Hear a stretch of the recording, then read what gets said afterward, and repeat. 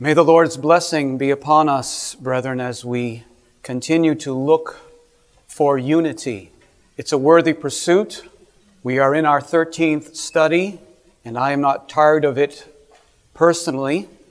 This afternoon, the intention is to give the third and final treatment of the subtopic that is given in a question, out of balance or out of bounds. We begin our study this afternoon with an ancient saying that captures the essence of the idea we're working with. You may have heard of it before. It goes like this: in essentials, unity. In non-essentials, liberty. In all things, charity or love. That saying is indeed ancient, often attributed to Augustine, although it is unlikely that it came from Augustine himself, as it is not found in any of his existing writings. Some have suggested that maybe Luther's companion, Philip Melanchthon, was the originator of it. Others have suggested a certain medieval theologian, either known as Peter Maderlin or Rupert Meldenius. And I've even seen where some suggest that Rupert Meldenius is an alias for Richard Baxter, the Puritan. I have a feeling the saying goes back prior to the Puritan era, but I don't know for sure. In any event, whether it comes from the era of the Church Fathers, as it were, or through the Puritan era, or even from the Middle Ages, I think that it is a Christian concept. It captures in a nice set of words the sentiment that we're thinking through when we're reflecting on how we should view various members of various churches, recognizing that we don't presently enjoy complete unity in all of our positions. If we're wondering whether someone is out of balance or out of bounds, perhaps making use of this motto would be useful. Now, there are different ways in which the motto has been recast. I won't run through the list of the variations, but one that I thought would be a bit helpful is in the second portion of the motto, the first being in essentials, unity.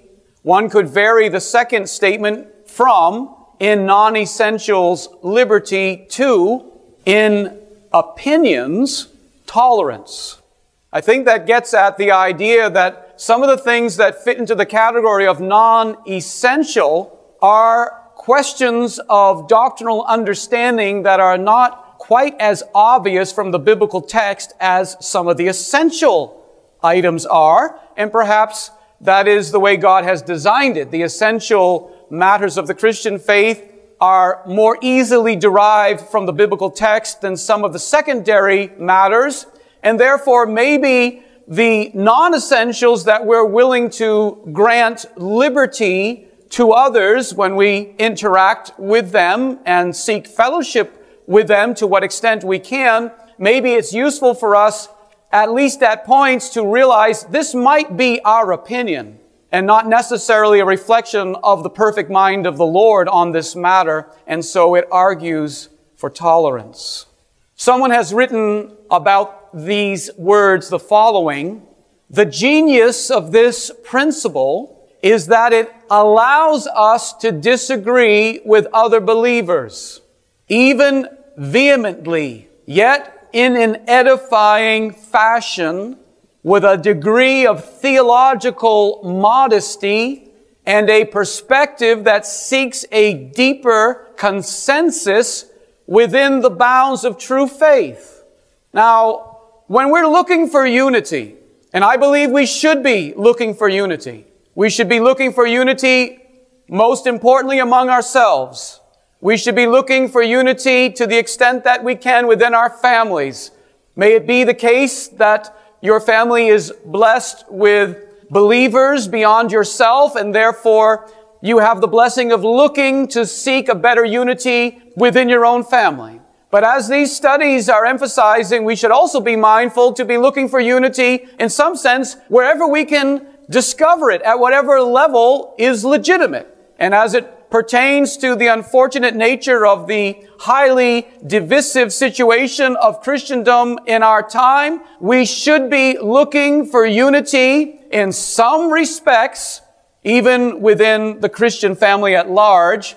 And of course, these studies are in part seeking to aid us in how to go about that with wisdom and with scriptural precedent behind us. And once again, I suppose it's useful to state that these studies indeed set forth a building narrative, and therefore one study does not stand all on its own. I think, for example, about last Sunday's study and recognize that there was indeed, in my view, a scriptural precedent that was presented.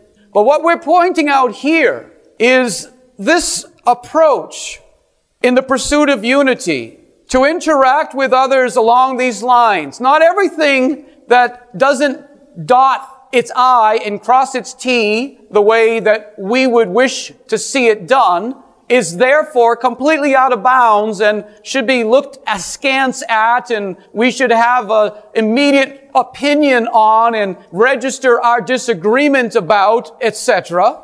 The model we're working with argues that in essentials we should work within a unity where there is agreement on these essentials. But in non-essentials, we should allow some liberty, and in everything, which is perhaps the most important point of the motto, though it might seem the least specific, but nonetheless, I think it's the most important part of the motto, in everything, charity. This allows, it does not squelch. When understood well, it allows for disagreement. It allows for robust discussion. But it does, at the same time, raise a secondary set of questions. Take, for example, the whole arrangement of the motto that is built upon the idea of essentials. One has to define essential. The question becomes essential for what? Do we mean essential for salvation? Essential for church membership? Essential for employment within a seminary? Essential for participating in the communion of the bread and cup? Essential for various ministers within some geographic location to get together, pray together, talk with one another, encourage each other in Christ? Those are a range of varying categories. And I would argue that it is proper to work the idea of essential into varying categories. There are some things that are ubiquitously, as it were, essential to the gospel, essential to the message of salvation. But it isn't essential for just meeting with another Christian and enjoying some fellowship and seeking some further understanding between yourselves. But there might be some other things that are essential for church membership within a particular assembly that has a set of distinctives that you would otherwise be working directly against if you held certain views that might be put into the category in an overarching sense in non-essentials, perhaps some view of eschatology, and yet it might become functionally important that eventually at least the members of this particular church have unity in one mind on that particular item, and it becomes essential for that. I would argue, to keep the idea going, that there are some things that are secondary in an overarching sense, and there's a proper place for letting liberty operate within a larger context, but when it comes to who is going to be ministering the word in a particular church, or to use a similar idea, who is going to be teaching in a particular seminary, I do not think it's inappropriate to request or to ensure that there is agreement on these matters. And so you see that while the statement is very helpful, it nonetheless requires that definitions and sound thinking are built into how we work through the application of that idea. So let's take the first part of the statement. In essentials, unity. We need to apply this principle by defining what we mean by essential, by thinking responsibly, even beyond that, as to what categories and life situations we're talking about at the moment in terms of essentials being required among this group of people, what fits into the category of essential. I refer you to the statement of an Huguenot pastor when we think about how we would apply this concept. He said that orthodoxy is successful heresy. Now that's a quip, and it's not to be taken straightforwardly. He's saying it with hopefully his tongue in his mouth, unless it had previously been cut out through persecution. What I'm referring to is that the Huguenots were a group of French Protestants that were severely persecuted by the Roman Catholics, and the Roman Catholics were arguing that the Huguenots do not have the right faith on essentials. But what I'm raising to your awareness at this moment as we think through these ideas, that there is a question as to who defines and who controls the category of what fits into essential. And as we've said before, that there's some sense in which the orthodox position is controlled by those who are in a position of power. Now that is not universally true, but it certainly was true at many times in particularly European Christendom, and indeed under the Roman Catholic system. They controlled and would like to still control what the definition of orthodoxy is, and if you're not a part of that, then you are to be forced into recanting through all sorts of outrageous measures because you're a heretic. But when we come to the other part of the statement, which reads, in non-essentials, liberty or tolerance, here again we can think about the way in which these ideas can be misused, and I'll pass on to a quip by G.K. Chesterton. He says, tolerance is the virtue of the person without convictions. Now that may have to sink in, but it's quite apropos for the milieu that is often present in our times, which argues for tolerance. And this idea of showing tolerance may be but the euphemism or the clever way of someone who is really arguing against having convictions of any sort of distinctness or formulation. For example, I came across this in a theological journal that was speaking about the theological position of open theism. Some of you would not be familiar with what this position is, so allow me to just characterize it for you briefly. Open theism, it's a somewhat fad and has been for a bit now, the last decade or so, within academic circles. Open theism is a view on the nature of God that rejects classic attributes like omniscience and immutability in favor of positing a God who learns, adapts, takes risks, and modifies his plans in response to human actions. In this view, God's foreknowledge is limited by the uncertainties inherent in creating humanity with truly free will, where even he does not know what free human agents will choose to do. So the idea of open theism is God created, sort of wound everything up and just let it go, and he learns and adjusts and utilizes his power in that fashion, but he doesn't know what is actually going to take place, and he certainly doesn't predestine, and he certainly doesn't have foreknowledge. And so in a particular theological journal who was discussing open theism, I read the following: open theists are asking important questions out of a desire to honor God and be faithful to Scripture. Now, my immediate reaction is the Greek word hui, that they are. But the author goes on to say, whether we come to agree with them or not, their proposal deserves serious study and prayerful reflection, and they deserve the respect due to all members of the body of Christ. As we seek the mind of Christ on this matter, I hope that we can practice the adage adopted by the brethren. This author claims. I don't think he even looked up his source on this. It wasn't the brethren, the German brethren or the Plymouth brethren. I'm not sure who he means, but he says we should practice the adage adopted by the brethren and other groups influenced by pietism. So that would have been the German brethren. In essentials, unity. In non-essentials, liberty. In all things, charity. So I'm manifesting that we still have to think responsibly all the way through, because there I do think G.K. Chesterton's adage applies. Tolerance is the virtue of the person without convictions.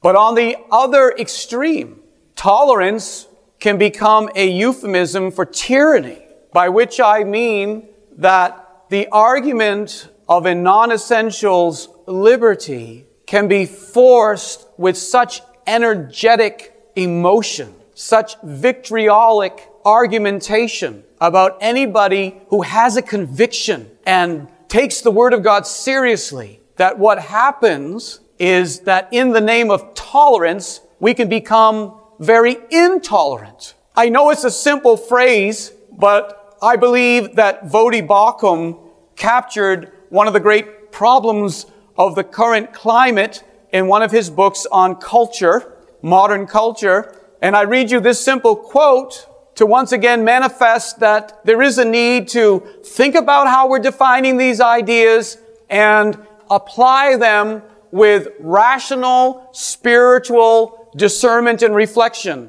Voddie Baucham says, the problem with the new tolerance is that it is intolerant. Nonetheless, it is not my purpose by any means to undermine the beauty of the motto, because that is why we're concluding this third study on the question and idea of out of balance or out of bounds by recommending that motto to you. I'm recommending it to you, but showing that we have to define our terms and use the motto in a robust scriptural context, and that's indeed what we'll be doing within this study. I do want to ground it in Scripture, and I will do so by using one text that would be quite applicable, I would think. It is found in Jesus' address to the Pharisees, and I bring your attention to the fourth of 7 woes. It starts in the 23rd verse of Matthew 23. Jesus says, woe. In other words, I am not pleased with this. Woe unto you, scribes and Pharisees, hypocrites, for you pay tithe of mint and anise and cumin, and have omitted the weightier matters of the law, judgment, mercy, and faith. These ought ye to have done, and not to leave the other undone. You blind guides, which strain at a gnat and swallow a camel. Well, there you have a nice motto from the lips of the Lord Jesus Himself that you can carry in your spirit and remind yourself that there are gnat issues and there are camel issues, and we must distinguish between the two.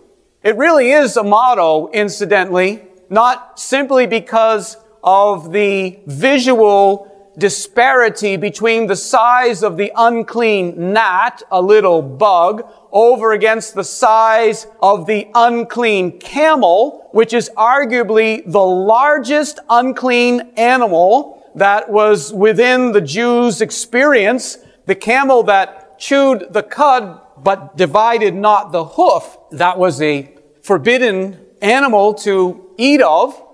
It's not only the disparity between the size, but it's also in the language itself. Even in the Greek, it comes out somewhat The word for gnat in the Greek is konos, and the word for camel is kamelos. But expositors have pointed out that it's even closer in the Aramaic. In the Aramaic, gnat sounds like galma, and camel, gamla. He's pointing out that if you're not careful, you can confuse your categories, and you can put a gnat issue in the camel category, but likewise, you could put a camel issue in a gnat category. Jesus is saying there are weightier matters of the law. There are things that are essential, and there are other things that, though ultimately they should not be ignored or undone, they are not as important. So in other words, you should not draw a line in the sand and then say to the gnat issues, whosoever is on the Lord's side, let him come on to me. I mean, there's a place where we can manifest a overweening sense of our own importance and the positions that we hold. I don't wish to denigrate anyone, but I must use this example as it comes to mind whenever I get near this kind of thinking. Back several years ago, when I was working construction on a daily basis, and at the time I was aiding someone else in getting to their job. They weren't working with me, but I was driving this individual to actually another gentleman who was in the construction industry. And because I would drop this brother off at this man's house on a regular basis, sometimes I would need to wait at the home before the brother would return from work. Long story short is we both got to share with this man who ran a construction company, and the man seemed to be open to the faith. He seemed to be open to the Word of God. I had a number of good times of sharing with he and his wife and his family.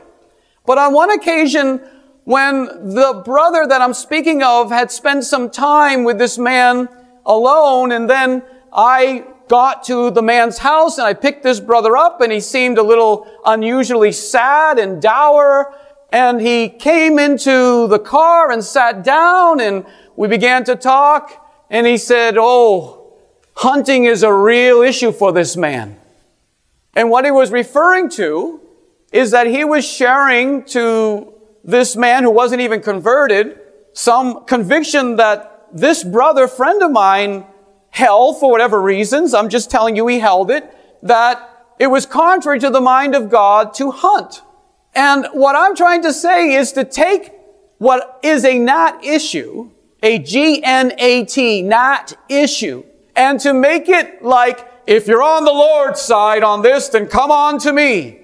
I mean, brothers and sisters, I'm trying to say, without advocating compromise, I'm trying to seek to teach Jesus' own heart and principles. You have to weigh out what is weighty and worth making those kind of remarks about, and what things we should realize maybe somebody's a little out of balance. You know, as it relates to hunting, and I'm not making a positional statement on this, but getting glee out of shooting things and killing things is not something that I think is in line with the heart and mind of God. But there's a big difference or distance between that orientation and obtaining something to eat, for example. So what I'm trying to say is, on some of these issues, as opposed to saying in non-essentials unity, we could say, in your opinion, manifest a bit of tolerance. And it doesn't mean that we're against holding convictions. You can carry out your own conviction. Craig Blomberg has stated that a scandal of the contemporary church is its unparalleled fragmentation into hundreds of denominations and groupings. Many of these divisions have been over issues non-essential to salvation. Now, I've said consistently throughout these teachings, I recognize that there's no magic fix to the present state of Christendom. But as the Lord said through the prophet to Zerubbabel, it's not by might, it's not by power, but it's by my Spirit, saith the Lord. And the relevance of that is that we, at a minimum, at least, if no one else, I'm not suggesting no one else is preaching things like this or no other heart would be open to things like this, but I'm the pastor of the Upper Room Christian Assembly.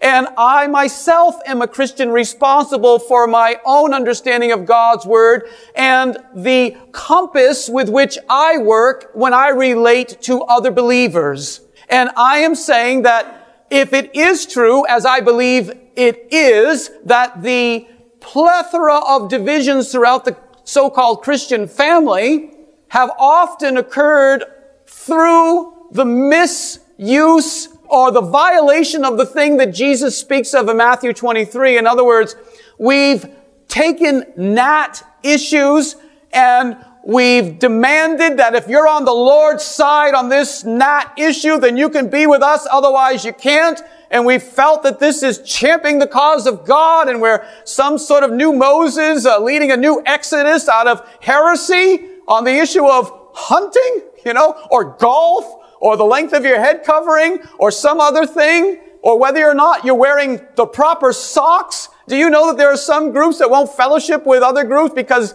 they don't wear the right socks? I mean, it's almost comical, but it isn't funny when you're in that sort of a situation. And what I'm saying, dear brothers and sisters, is let us be mindful of these things, lest we bring about divisions in our own homes, among ourselves and our spouse, within this church, or within possibilities of brethren from other churches. I mean, we're blessed today with 2 visitors from another church, and we're so happy to have them here today. And so these kind of concepts are worth thinking about because these things can happen. Calvin, anyone who wants to accuse Calvin of being a compromiser would have a lot of work on his or her hands, in my opinion. But Calvin says, diversity of opinion respecting non-essential points ought not to be a cause of discord among Christians. It is of importance, indeed, that we should agree in everything. Did you hear that? That's my position as well. It is important. We never release the value and the interest of achieving more and more specific and minute agreement on every bit of understanding. But Calvin goes on to say, as there is no person who is not enveloped with some cloud of ignorance, either we must allow of no church at all, or we must forgive mistakes in those things of which persons may be ignorant without violating the essence of religion or incurring the loss of salvation. In other words, dear brothers and sisters, if you apply your gnat calculus too strongly, you would wind up with no church at all. And that's not an exaggeration. Sadly, there are manifest places and situations where that very thing is all but occurring, where churches are dying on the vine through a lack of any fruit in terms of members being a part of it because they have all these issues that they make into the category of something essential, and they don't even have an interest in seeking unity with anything beyond their particular distinctives. Calvin goes on to say, here, I would not be understood to plead for any errors, even the smallest, or to recommend their being encouraged by connivance or flattery. In other words, these studies and looking for unity and applying the principle that in essentials, unity, in non-essentials, liberty, in all things, charity. It is not pleading for the objective, as it were, of a policy or a philosophy. Let's allow errors, not even the smallest. We're a church that wants to study the Word and think things through as specifically and carefully and in a defined manner as precisely as possible. But that does not mean that we cannot, while doing that, apply this principle as obviously Jesus himself did. Do you think there was anything that Jesus was not certain of when he was ministering in the environs of Galilee and Judea? Well, I know he grew in wisdom and stature, so he had to think things through and pray about them. But I'm saying there's a lot of things that Jesus was well aware of, but he didn't press those issues all the time. Part of the glory of Jesus' ministry is what is not written about his dialogues, because he didn't say everything he could have. To finish Calvin's quote, I give you the last sentence. He says, "But I maintain that we ought not, on account of every trivial difference of sentiment, to abandon the church." And I could add, to abandon Christian fellowship. Well, I want to give you in this section one last statement from the evangelical Anglican preacher John Stott. And I recommend you write this down or you re-listen to this statement. I find it beautiful in its simplicity, and yet it strikes all the right notes in my view. And it goes as follows. In essentials, then, faith is primary. Faith is his word for doctrine. In essentials, then, doctrine, the right ideas, that is primary. And we may not appeal to love as an excuse to deny essential doctrines. Because in essentials, the right ideas are critical. So someone doesn't happen to believe that Jesus is the eternal Son of God. You can't appeal to, well, we're not going to take a stand on that. We're just going to allow that person to fellowship and share his ideas and even give his presentation from the pulpit because we want to love everyone. No, this is an essential doctrine. I would say the biblical definition of marriage and the biblical definition of sexuality is an essential biblical teaching. And so in those, though yes, according to the statement that we're working from, the ancient motto and adage, yes, certainly, I'm not saying that we shouldn't exercise our positions with love. I'm not saying that. I mean, you're in sin if you're not. But what I'm saying is in terms of working this through, and that's why we're teaching, so we can have all of this equipment and then look for unity. I'm saying, or repeating, John R. Stott, and I will say it again, as I continue with his quotation, in essentials then, doctrine, the right ideas, the words, they are primary. And we may not appeal to love as an excuse to deny essential doctrines. In non-essentials, however, love is primary. And we may not appeal to zeal for the doctrine or zeal for the faith or zeal for the once for all delivered over to the saints concept as an excuse for failures in love. I believe that that is accurate, what Mr. Stott says. I think it fits in with what Jesus says. The weightier matters of the law that they were neglecting were matters of how you deal with another person in justice and mercy and love. And he's saying that in these non-essentials, you should put in the primary place how you're going about the discussion and how you're interacting with the other. Because again, sometimes, maybe not all the time, it has a lot to do with your own studiousness in studying the Word and rightly dividing the Word of truth. But again, what I'm saying, and I do want to state this because though it can be qualified, I think it's often the case in these non-essentials, what you're dealing with actually is your opinion, which is not to reduce the idea that we can come to convictions. But how many times in things that would and are properly placed in the category of non-essentials, how many times have you adjusted your views on these matters over the years, is what I'm trying to say. You've adjusted your views, I believe, if you think about it. And so Stott finishes by saying, Faith instructs our conscience.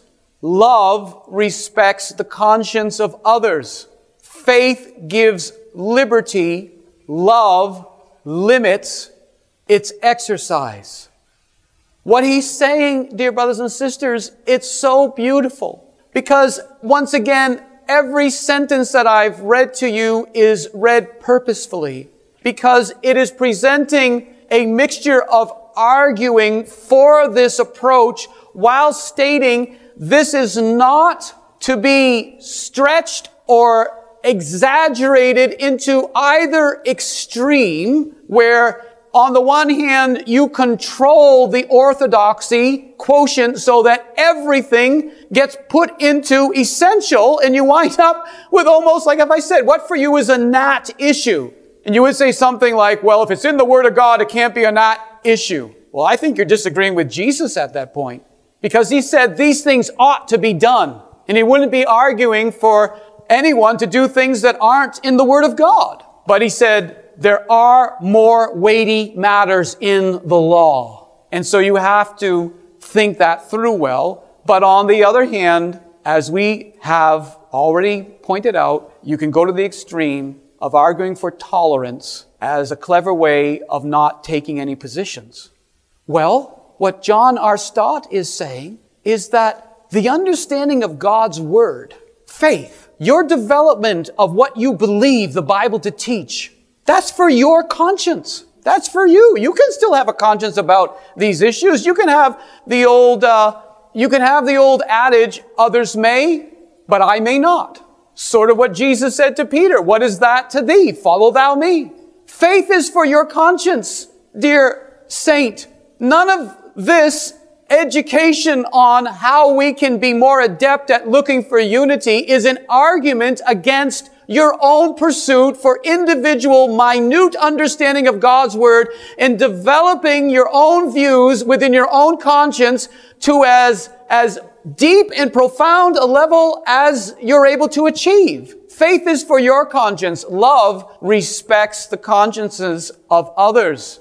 Faith gives you liberty. Sometimes some of the things that you believe from the Word of God grant you to live a certain way, but it might offend somebody else. And so love limits its exercise. Well, I think this is an accurate way of thinking, and I think Romans 14 and verse 22 is a scriptural basis for it. It says, do you have faith? Do you have an understanding of the Word? Have it to yourself and God. Clearly not an argument for never sharing your faith. Clearly not a full-throated statement that if you believe something, keep your mouth shut and just keep it to yourself personally. At the same time, there's a place for understanding how to work this within the overall context of how we relate to others. And it's in the Bible. And you should read it something like the way it sounds. If you have faith is the question. You have a belief. You have clarity on this issue. Have it before yourself and God. You're blessed if you're not condemning yourself in the thing that you allow. But also think of others so that you don't divide and offend unnecessarily. Well, we'll finish our study this afternoon by simply looking at the two categories of out of bounds or out of balance. We have a little bit of work to do in achieving that, but that's what we will finish with this afternoon. I'm going to give you 3 categories of things that the Scripture teaches are out of bounds. That which is false, that which is formal, and that which is frozen. First of all, that which is false. Concerning demonstrably false religion. Revelation 18 and verse 4.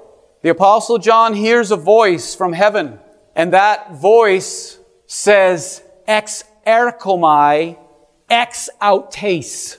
Come out of her, haleos mu, my people, that you be not partakers of her sins, and that you receive not of her plagues.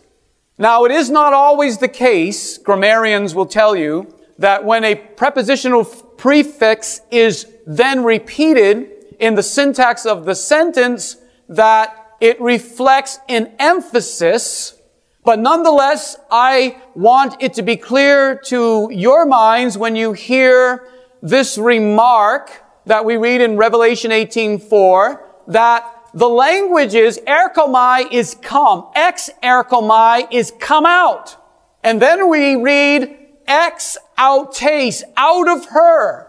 And while I'm not here to give eschatological arguments about how I arrive at this position, I'm simply going to state the case. We know from verse 2 of the same chapter that the her refers to Babylon, and I'm arguing that Babylon is demonstrably false religion. And as it relates to demonstrably false religion, the scriptures themselves are clear. You are to come out of her.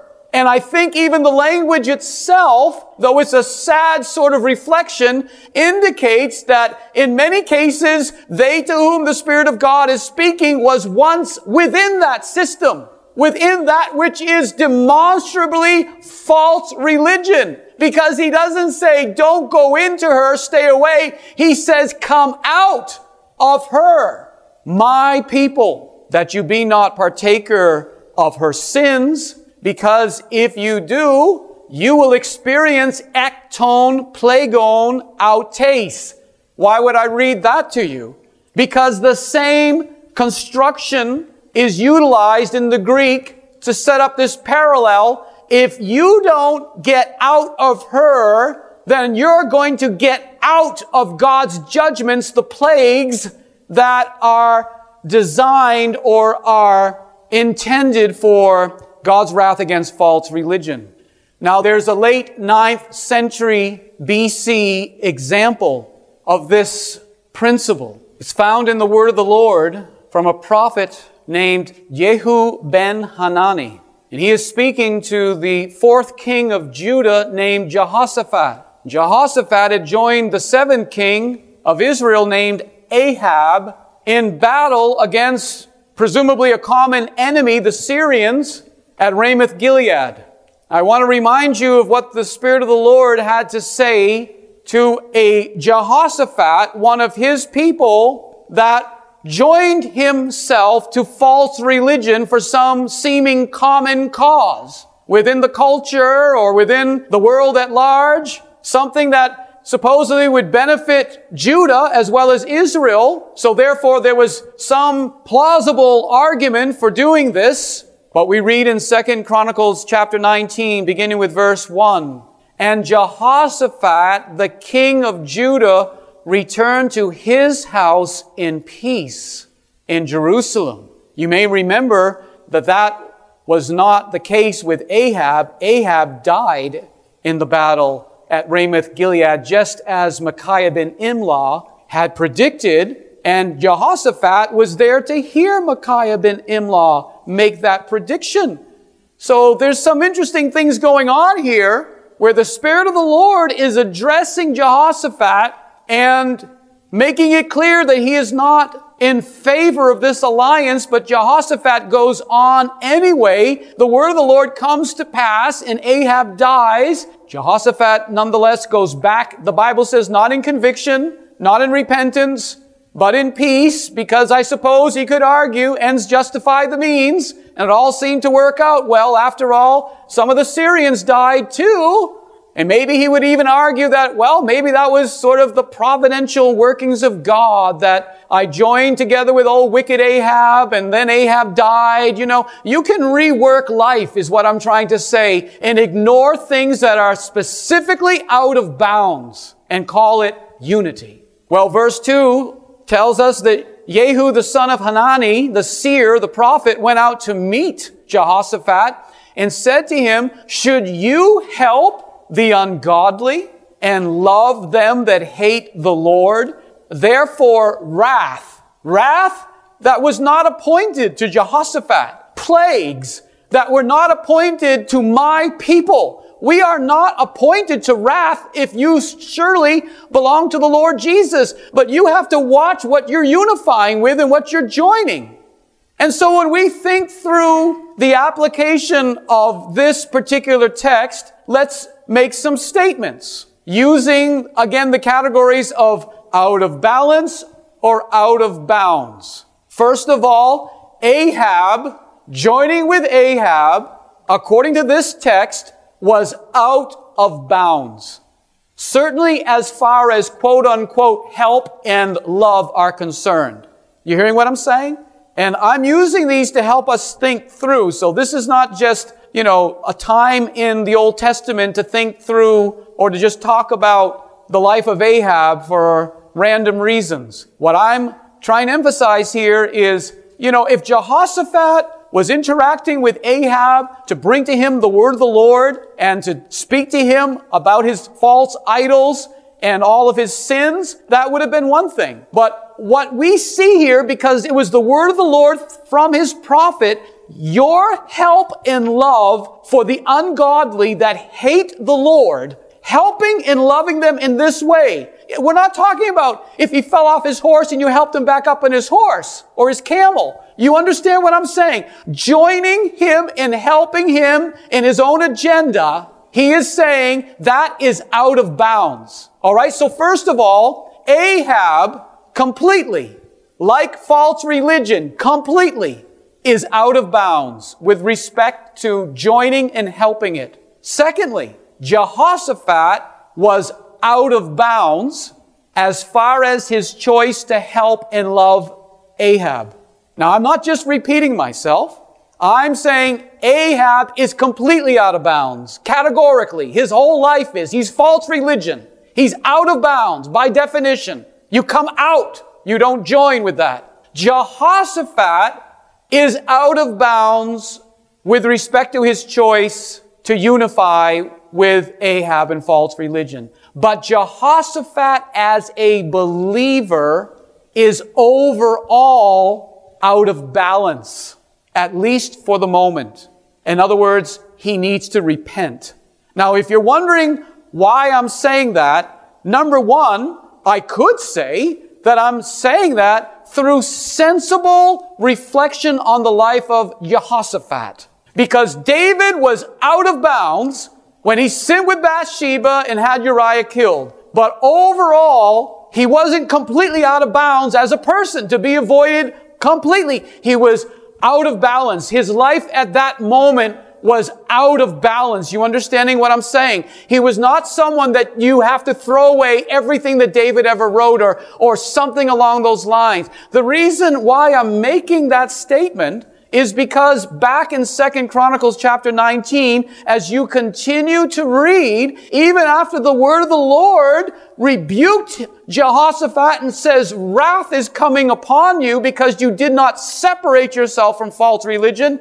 In verse 3, we read, nevertheless, there are good things found in thee, in that thou hast taken away the groves out of the land and hast prepared thine heart to seek God. So you see, if you're, say, the prophet Yehu ben Hanani, and you're not well trained in these principles, but you do get a word of the Lord to Jehoshaphat with the sentence from God that he spoke to Jehoshaphat and said, you should have done this. This was wrong. Wrath is coming against you. He then may carry with that the feeling of complete separation, and I want nothing to do with that man. I won't think of him as a brother. I won't sit in fellowship with him. I gotta check him off my list. If someone wants to go to Jehoshaphat's house for scriptural fellowship, I'm gonna tell them you ought to avoid that man because he joined himself with false religion on this particular occasion. But I hope that you're seeing the distinctions that we're making here, because the Bible itself says, nevertheless, in your case, Jehoshaphat, from an overarching analysis of your life, this particular choice was one that we will use the phrase, you were out of balance on. Because you will repent and bring yourself back to a right place before God. And some people are that way. Some situations are that way. Some people make some bad choices, but they're not overall completely out of bounds To me, this story that I just presented to you from the late 9th century BC within the Jewish people is very similar to something more current. Indeed, it developed in 1994, the ECT movement, more broadly known as Evangelicals and Catholics Together. I'll read you just a brief statement about that phenomenon. We certainly can't dig into it presently. We have years ago and other studies that are not recorded, but here's a synopsis of those events. On March 29th, 1994, a development that some have touted as the most significant development in Protestant Catholic relations since the dawn of Reformation, or the dawn of the Reformation took place. A document entitled Evangelicals and Catholics Together, the Christian Mission in the Third Millennium, was published with a list of more than 30 signatories, including well-known evangelicals Pat Robertson, J.I. Packer, Os Guinness, and Bill Bright. They were joined by leading Catholics such as John Cardinal O'Connor, Bishop Carlos A. Sevilla, and Catholic scholar Peter Kreeft. A team of 15 participants led by Richard John Newhouse and Charles Colson drafted the 25-page document. Newhouse is a former Lutheran minister who converted to Catholicism in 1990 and has since been ordained to the priesthood. Like Colson, Chuck Colson, he is an influential author and speaker, and on goes the synopsis. What I'm wanting to just kind of compare with what we just looked at and bring it into this overall conversation is, here is a relatively live example. I know it goes back to 1994 in its inception, and it was quite effervescing at the time, but I don't think it has gone off the scene. And what I'm saying to you is that, in my view, it was a miscalculation in the likes of J.I. Packer and Os Guinness and even Chuck Colson to join themselves with Roman Catholics. Now, I'm not here to discuss that whole issue at length, but what I'm trying to say is I would apply the word of the Lord from Yehu ben Hanani and say you are helping those that as a system is opposed to God, and that's undeniable, would be my argument. And for example, R.C. Sproul, who's since gone on to be with the Lord, held the same position on this matter as do I. And what I'm trying to state, however, is that doesn't mean that I think J.I. Packer, for example, or Chuck Colson as a person are completely out of bounds, because there are some good things that they have done. I hope that's somewhat useful, especially if you reflect on that on your own time. Here's another example that might be more easy for you to think out. Kenneth Copeland is out of bounds, period. Now, one should not even say that without love and in an irresponsible manner. I haven't the time presently to work through the substantiation for why I would say Kenneth Copeland is out of bounds, period. But I'll give you just a few remarks, quotations of his on the issue of Jesus Christ and the nature of his death and the ideas that Copeland teaches very vociferously, the idea that is sometimes known as Jesus died spiritually. And these are statements that substantiate why I say Kenneth Copeland is out of bounds, period. For example, he says, and I quote, "See, you have to realize that Jesus died. You have to realize that he went into the pit of hell as a mortal man made sin. But he didn't stay there, thank God. He was reborn in the pit of hell and resurrected." In another statement along the same lines, he says, "The righteousness of God was made to be sin. He, that is Jesus, accepted the sin nature of Satan in his own spirit, and at the moment that he did, That's when he cried, my God, why hast thou forsaken me? So according to Kenneth Copeland, this brilliant theologian, he is saying that when Jesus cried, my God, why hast thou forsaken me? At that moment, he took on the spirit of Satan within his being. You don't know what happened at the cross, Copeland goes on to say. Why do you think Moses, obeying the instruction of God, hung the serpent up on the pole instead of a lamb? That used to bug me. I said, why in the world would you want to put a snake up there, the sign of Satan? Why didn't you put a lamb on that pole? And the Lord said, claims Copeland, because it was the sign of Satan that was hanging on the cross. He said, claims Copeland, that God said, I accepted in my own spirit spiritual death, and the light was turned off.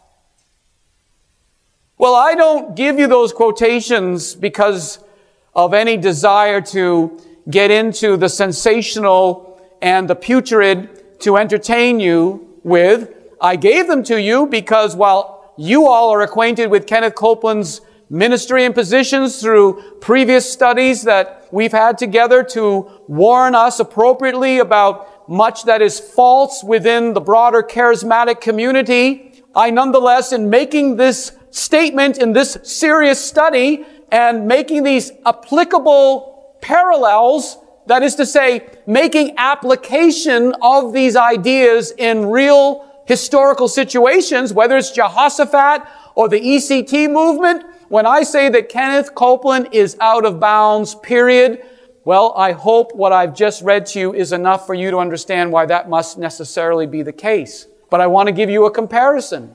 To me, Edward Irving, the Scottish pastor and preacher of the early 19th century, not himself really the founder of what became known as the Catholic Apostolic Church, but nonetheless, he was a germinal figure in the configuration of the history that developed into the Catholic Apostolic Church. Edward Irving, in my view, was certainly out of balance and indeed out of bounds with respect to some of his Christology, and particularly that part of his Christology within which he taught that the human nature, which was taken on by the eternal Logos in his incarnation, was necessarily a post-lapsarian human flesh. In other words, it was a fallen human nature. Now, the reason why I bring Edward Irving in, juxtaposed to what I just stated about Kenneth Copeland, is hopefully to demonstrate the responsible fashion in which we need to look for unity while applying these principles, and the principle of in essentials unity, in non-essentials liberty, in all things charity. And I am saying to you that Copeland is a blatant heretic on essentials, and there can be no unity with him whatsoever. He is out of bounds in the way that Ahab was out of bounds, in the way that Mystery Babylon and demonstrably false, persistently false religion is out of bounds. By using the person of Edward Irving, and because of the fact that he himself was out of bounds in this way that, say, Jehoshaphat was at the moment of joining Ahab,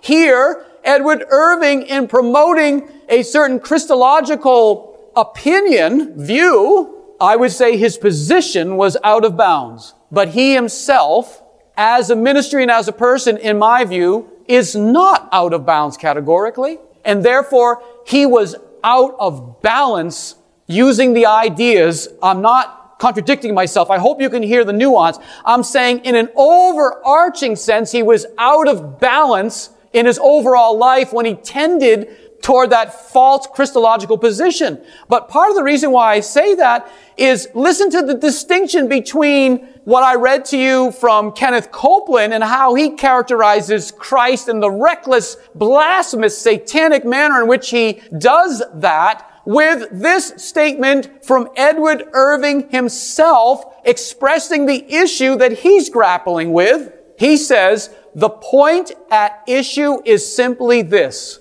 whether Christ's flesh, his human body, had the grace of sinlessness. Now, I'm going to parenthetically state, Irving never varied from saying Christ was perfectly sinless, as was his flesh. His argument or theological reflection was on how was that sinlessness achieved. So to continue with Irving's statement, the point at issue is simply this: whether Christ's flesh had the grace of sinlessness and incorruption from its proper nature. In other words, it was always that way at the point of incarnation, from its native, if you will, ontological self-empowerment, or, Irving says, from the indwelling of the Holy Spirit. I say the latter, Irving states. I assert that in its proper nature, it was as the flesh of his mother, in other words, fallen, or by virtue of the Holy Spirit quickening and inhabiting, it was preserved incorruptible. So his argument is that Christ necessarily had to take on in his flesh a fallen human flesh, is the way I would say what Irving is clumsily working with. He's failing to realize that you can't have a fallen human nature limited to simply the body. But I'm not here to analyze Irving's position on this matter. What I will tell you is I have studied it, and I believe that position itself is out of bounds. It's heretical. It's not just a certain curious opinion. It is, as many theologians felt that it was currently, but some still grapple with these ideas, you might imagine. He was actually put out of the presbytery in 1833 because of this particular issue, and he was charged with heresy. And this is a man who's not alive at the moment, so like I said in last Sunday's teaching, there's a certain easiness with which we can grapple with these issues. Edward Irving isn't going to walk through the door and possibly intersect with your Christian life, and you're going to have to think through, what do I do with this man that either once had this view or still is lacking clarity? What do I do about all of this? Do I view him as a Kenneth Copeland? I think these things are important because these are the real world reflexes, the real world situations that we react to. And I feel if we learn these principles and we become more self-conscious, we can be discerning, no, wait a minute, am I just reacting to this person and putting them in this place of, you're out of bounds completely, or should I realize something more nuanced? And you have to think through these different issues. Well, what exactly is the doctrinal thing we're debating?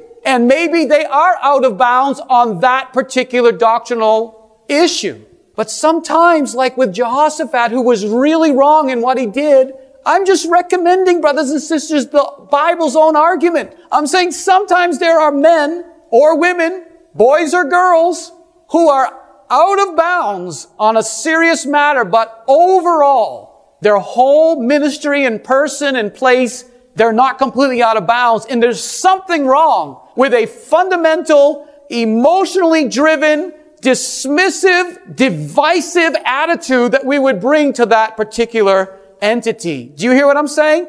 In other words, for you to run as if hell is coming after you when Kenneth Copeland is staring at you with his demonically infused eyes is one thing. For you to know this little tidbit about Edward Irving, when I say tidbit, I don't mean to minimize it. What I'm saying, let me state it differently. For you to know this particular piece of Edward Irving's life, I say tidbit because for many people, they don't even bother to study the scope of his life. They would hear one little thing out of him, and they're so certain and so sure and so quick to judge, and they push him out. And that is indicative of how they operate on a daily basis, is why I'm bringing these things to your attention. To me, Edward Irving is more like Jehoshaphat as a believer. Overall, Edward Irving, like many of us, was out of balance. And certainly, as a word minister, you are held to a high standard, and you should be. I don't disagree with the presbytery putting him out of the ministry as such. I don't disagree with that. But, we get into a much bigger discussion here. If we had time, I would tell you about another situation within Plymouth Brethrenism, which I will some point might allude to, where a massive division occurred over a similar sort of thought pattern like with Irving's, and may have even been somewhat influenced by Irving's thoughts, actually, historically. And the man, Benjamin Newton, ultimately repented of his previous position and said, I was wrong. And yet I know, and I didn't mean to drift into this, but I know within Plymouth Brethren circles, open and closed brethren, I could get into all of this. I think I will be stating something about this in a subsequent study. It depends on how far we want to continue to discuss these matters. At some point, obviously, you put a period for the time being and go on to other subjects. But what I'm just trying to state is even to this day, there is high sensitivity about who was right and who was wrong in that whole issue. And it's still very, very divisive. And what I would argue is the way in which the matter was handled was very clumsy and was not Christ-like in its sophistication, or it wasn't very mature. And we need to sometimes go back and look at the way we've handled things and say, that was clumsy. It was not mature. It was ill-informed. I was like, here's an issue. Who's on the Lord's side? Let him come on to me. And then the Lord taps you on the back and says, you're dividing over a gnat while you swallow a camel. Knock, knock, knock. Is anybody home? You're dividing over a gnat while you swallow a camel. And I don't know what you think you're achieving by dividing things more and more and more. And you claim the only verse you know is Amos 3:3. How can two walk together except they be agreed? Well, I think you figured that out in your marriage, didn't you? I mean, you have to define what do you mean by agree on every last little thing all the time, on every little gnat. Maybe that is why you're divorced, or nearly so, or divorced while living together. You understand what I'm trying to state?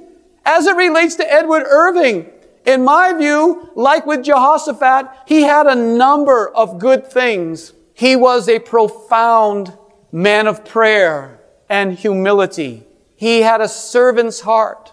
He was one of the early proponents of premillennialism. Now, for some, that's like another check against him. For me, it's a check in the right direction of eschatological thought. So he was one of the early minds that restored the ancient belief in a premillennial, well, first of all, return of Jesus. And obviously, the thought of a premillennial return is assuming that there is a millennium. And also, as Dallamore's very sympathetic volume on Edward Irving captures in its title, Edward Irving was the forerunner of the charismatic movement. Now, Dallamore doesn't himself embrace the charismatic movement, or did not himself embrace the charismatic movement, and I'm not here digressing into all of that, but what I'm stating to all of us is that while certainly abuses have manifested themselves in the charismatic community, like in every other religious community, by the way. Have you ever heard of hyper-Calvinism? That's an extreme version of Calvinism to be avoided, as, let's say, the true Calvinists do. And what I'm stating is, yes, it is true that Irving made some space, if you will, and taught and grappled with ideas surrounding the doctrine of the Holy Spirit. I'll tell you this, for those who love thinking in these directions, who are exposed to this sort of thought. Here's an interesting anecdote for you. Edward Irving had a certain view of the Holy Spirit's ministry in the life of Christ, which I argue is very accurate, and it kind of swept him up, actually, into this view about the Holy Spirit purifying Jesus' flesh. In other words, he argued that when you see Jesus calm the storm and perform miracles, it's not to be located just simply in his divine nature, as if that was done by virtue of the fact he's God. It is to be understood as the work of the Spirit through him that he yielded to as any believer can. And that's a beautiful angle of awareness to appreciate the work of the Holy Spirit in Jesus' life. Now, I do think, as he's working through these ideas in a very fresh way in his time, he didn't have the benefit of years and years of subsequent reflection, that he went off to an extreme. But he was not a Kenneth Copeland ranter and coarse, belligerent personality. He was a very dear, humble man. Now, can deceivers be dear and humble? Yes. Yes, they can. Yes, they can. Don't forget, they can. So that's important too. But it's also possible that a man who is otherwise very dear and sincere and loves Jesus gets off into some tangent. That's not okay. We need to stop it. We need to go to him as Paul did to Peter and say, "Brother, Edward, you are not speaking according to the truth of the gospel." One biography of Edward Irving's is entitled Blinded Eagle. Blinded Eagle. For me, it captures a feeling about Irving that I share. What a precious, precious soul. Oh, I'm not here to talk about Edward Irving at length, but, I didn't finish. That the view that Edward Irving held on the operation of the Holy Spirit in Jesus' life was held by none other than John Owen, claimed to this day to be certainly among the most theologically gifted minds in the English-speaking world. John Owen. Well, I suppose, in the interest of not overwhelming our baskets and our ability to process what we're presenting to you, that I think we'll go ahead and pick this up again next Sunday and continue with these three categories of out of bounds. We've done false religion, and we'll continue to think along these same lines in the other two categories, and then look at some ideas of that which is out of balance. And then we'll be able to conclude this subsection of our studies. So I think for the time being, I'll put a period there, and we'll pick it up again next time, Lord willing. So may the Lord bless the word to your hearts for today.